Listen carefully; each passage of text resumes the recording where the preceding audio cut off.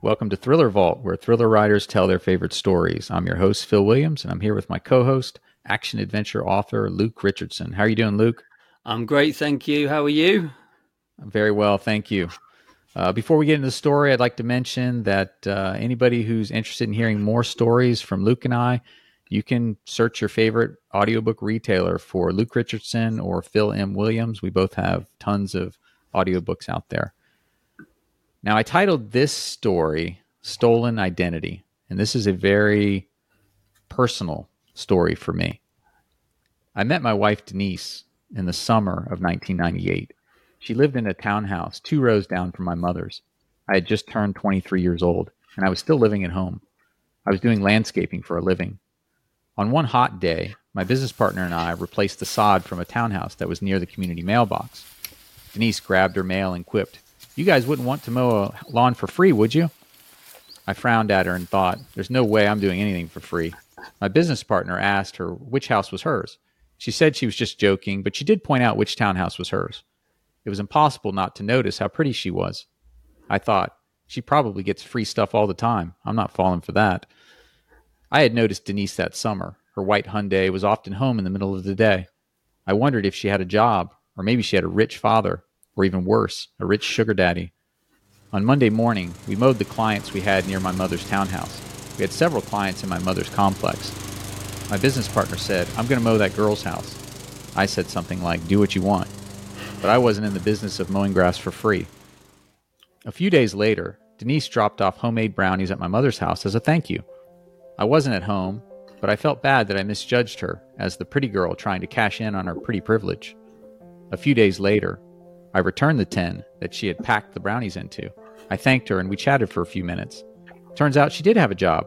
She was a teacher and lived with 2 roommates, Tracy and Sharon. I remember feeling self-conscious about living at home. I made a joke about it, saying, "It's pretty cool. My mom lets me stay out as late as I want." Denise laughed, but then she said that she lived with her parents for a while after college too, to get her master's degree.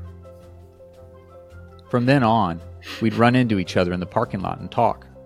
I spent more time outside shooting baskets on my little brother's basketball hoop, hoping I might run into her, even though I don't really like basketball and I'm not particularly good at it either. Eventually, Denise invited me to a happy hour with some of her friends. I didn't view this as a date at the time.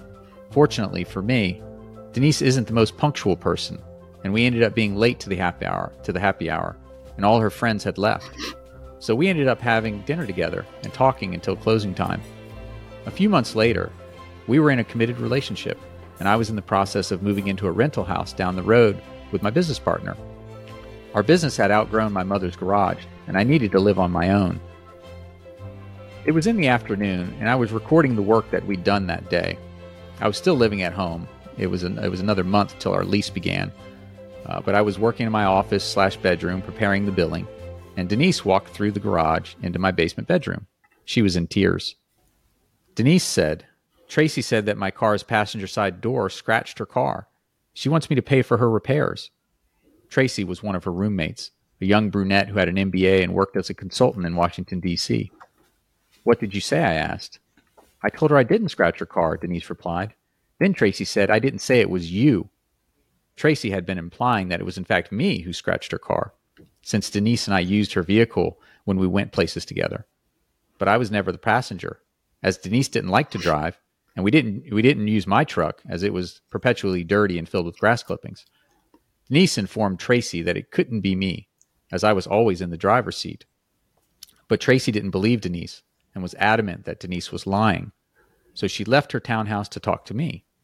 As we were talking, it dawned on Denise that her other roommate, Sharon, often borrowed Denise's car, and it was possible that Sharon's 8-year-old son, Mikey, was the one who scratched Tracy's car. Denise didn't tell Tracy this, though, as she didn't want to place blame on her other roommate without proof. Sharon was Denise's coworker, also a teacher at the nearby elementary school. She was thin and a sharp dresser with a mouthful of braces.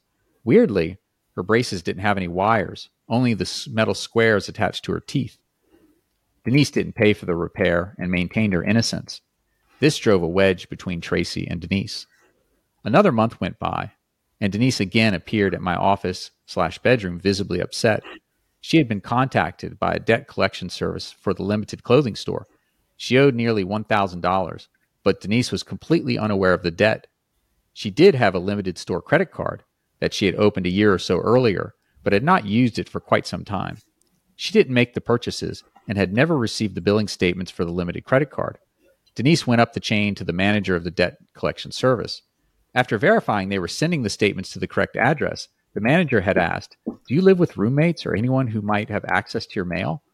Denise didn't think her roommates were responsible for the bill and the potential fraud, but the manager offered to send a copy of the receipts, complete with signatures.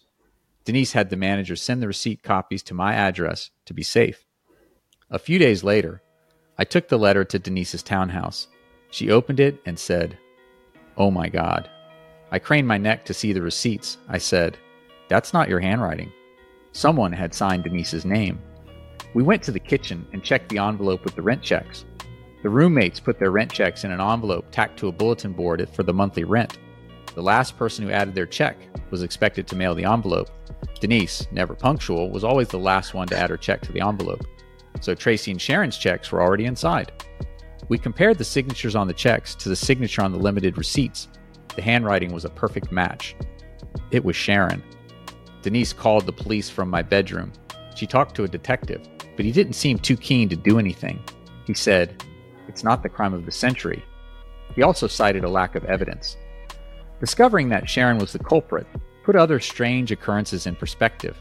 On several occasions, Denise had been missing cash from her purse, which she often left in her car. And she thought that Sharon had been the one to tell Tracy that I had dented Tracy's car. At this point, Denise didn't know what to do. She lived with Sharon. She worked at the same elementary school as Sharon.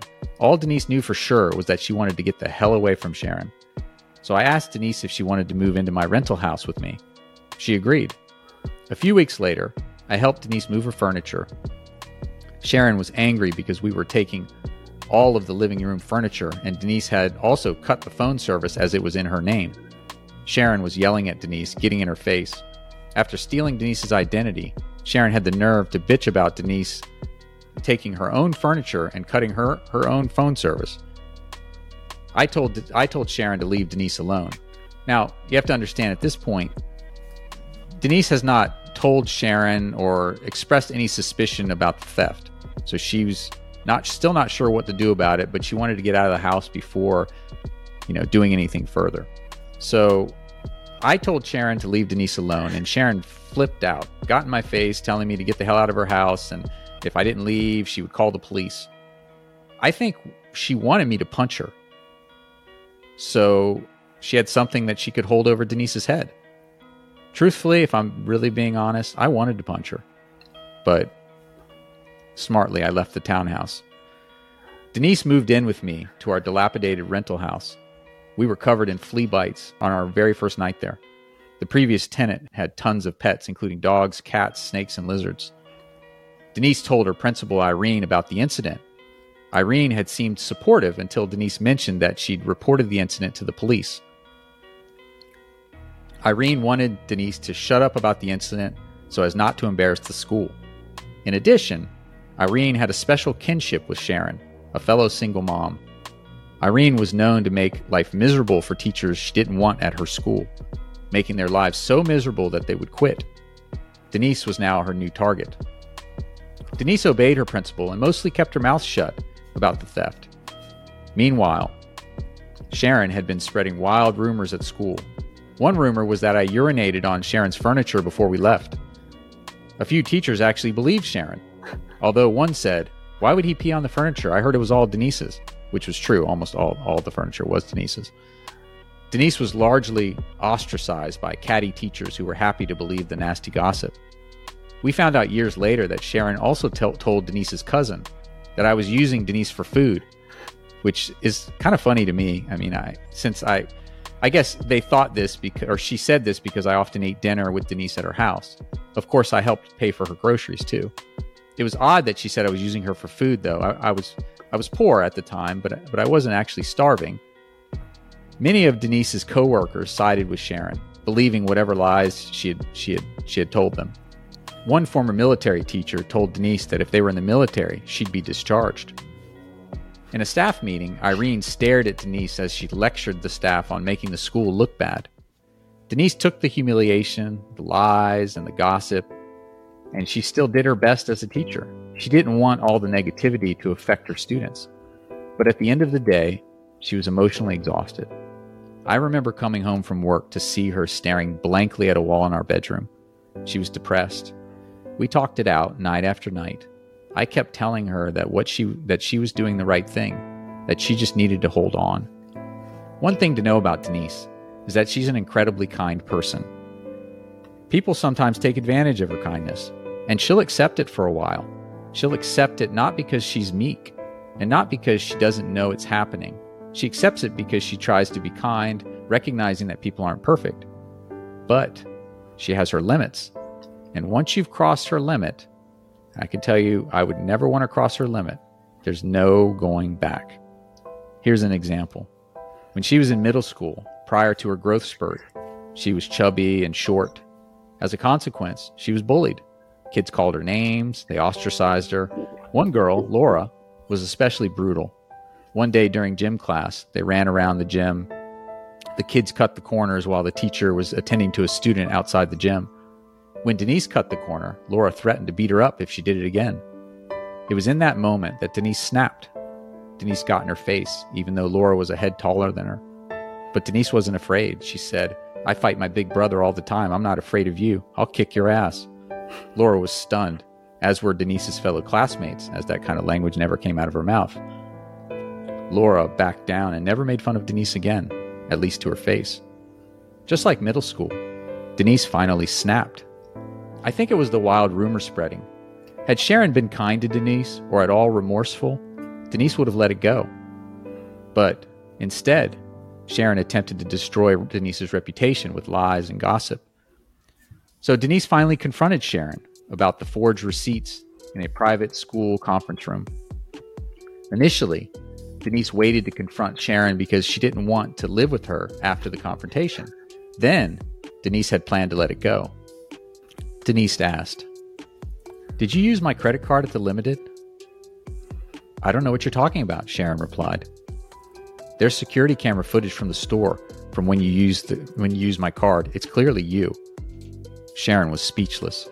There was no security cam footage. Denise was bluffing. "Just admit it, and I won't call the police," Denise said. Sharon was still speechless. "Just admit it, and I won't call the police," Denise said again. Sharon paused for a long moment. "Fine, I did it. I have a shopping problem." Sharon admitted to using Denise's Limited credit card.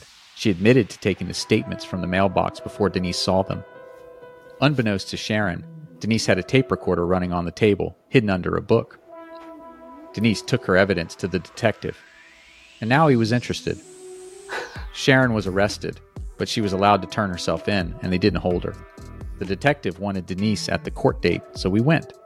Sharon's attorney, a frumpy man with a ponytail, tried to talk to Denise before the bench trial. He said something like, "How much blood do you want?" I told the guy to stay away from Denise, and we walked away. With overwhelming evidence, particularly the taped confession, Sharon pled guilty. Sharon cried while the judge sentenced her to 2 weeks in jail. The judge didn't seem to care one bit about her tears. Sharon also lost her job, but she pled down to a misdemeanor, so she was able to teach again in a different school district. Ultimately, Denise lost her job too. Sort of.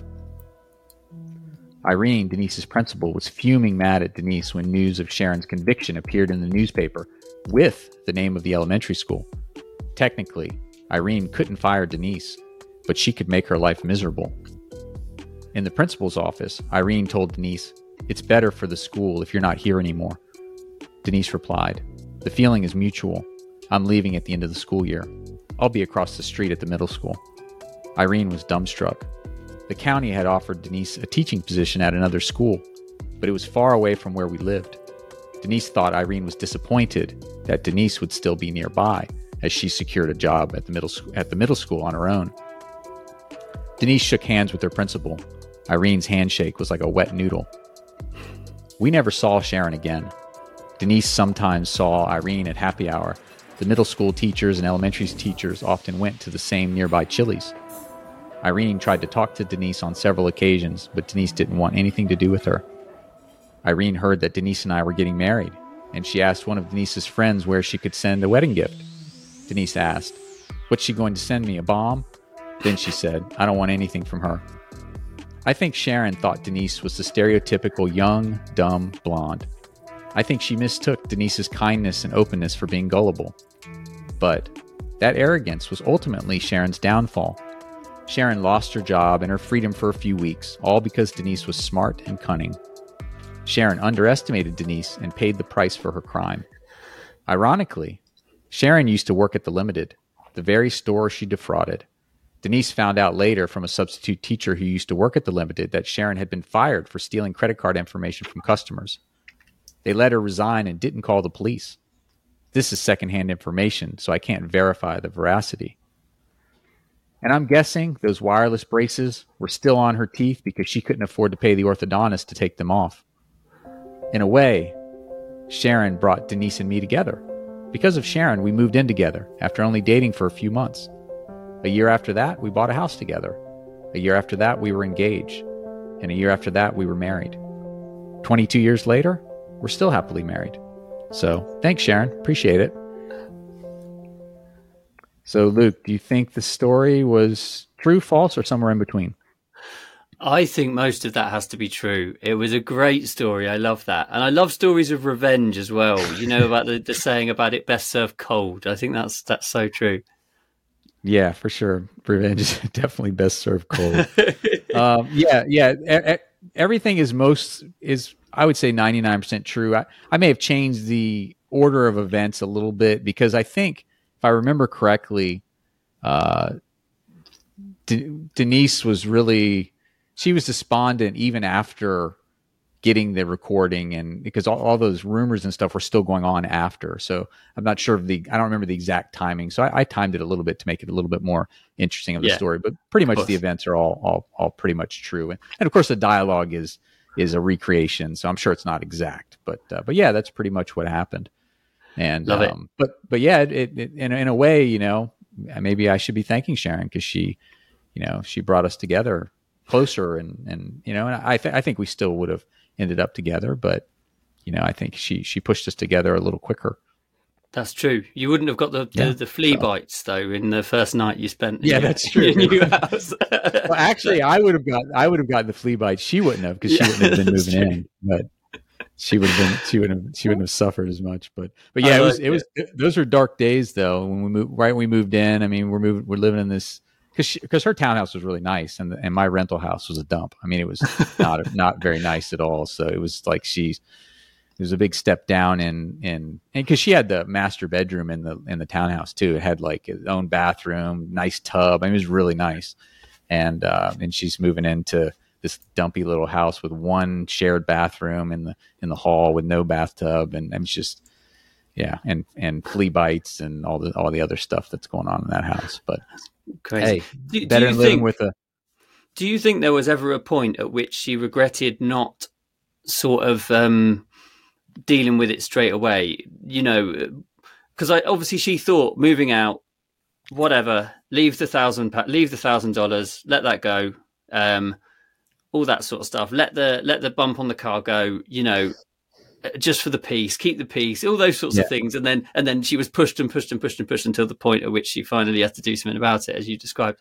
Do you think there was a point at which she regretted not just going, I know what you've done, this is the thing, you know, I've got the evidence? Yeah, you know, I think that I don't think she certainly doesn't regret it because it wouldn't have gone right, I think, had because what happened was she went to the police initially. And they were like, we're not going to do anything. And so she didn't see the point in confronting her when she had no evidence, right? It's like the point of confronting her in her mind. And this is the thing, like Denise, she's so nice, but she's also very cunning. So this is smart. So she's thinking of it. She's angry, of course, but she's thinking smart about it. She's like, you know, if I confront her, first of all, she was still living in the house. Yeah, so if I confront her, then it's going to be really uncomfortable. You know, better to let her be confident that she's getting away with everything. Be smart, like she was smart about her purse and stuff, and had canceled the credit cards, and that way she wouldn't continue to be victimized. But then she also knew that she was going to be moving in with me, and then at that point, she didn't think that there was anything she could do anyway. So she was just going to let it all go and just move on with her life. And, we were happy, and, there's no point in creating this big thing. But, Sharon just couldn't stop with the reputation destruction. And Denise she finally hit her limit. And she's like, you know what, I'm going to try to do something. And she came up with the idea of recording her, because in Virginia, in Pennsylvania, both people have to know the recording is happening in order for it to be legal. But in Virginia, only one person needs to know. So Denise knew there was recording, and the other person didn't. That's perfectly legal. And so had that happened here in Pennsylvania, she wouldn't have been able to do that. But I see, because we were in Virginia, she was able to do that. And and again, like Sharon, she really misjudged who she was messing with. Absolutely, and, yeah. So anyway. It's a brilliant story, and I love the element of truth, and I like how it let us know a little bit more about you as well. I think that's great, because in there was the story behind you both getting to know each other and the early part of your marriage. So that was very special. Oh, well, thank you, Luke. I appreciate that. I'll let Denise know you said that. And thank you to the audience for listening and watching Thriller Vault. Be sure to like and subscribe. I hope you all come back next week for another thriller story.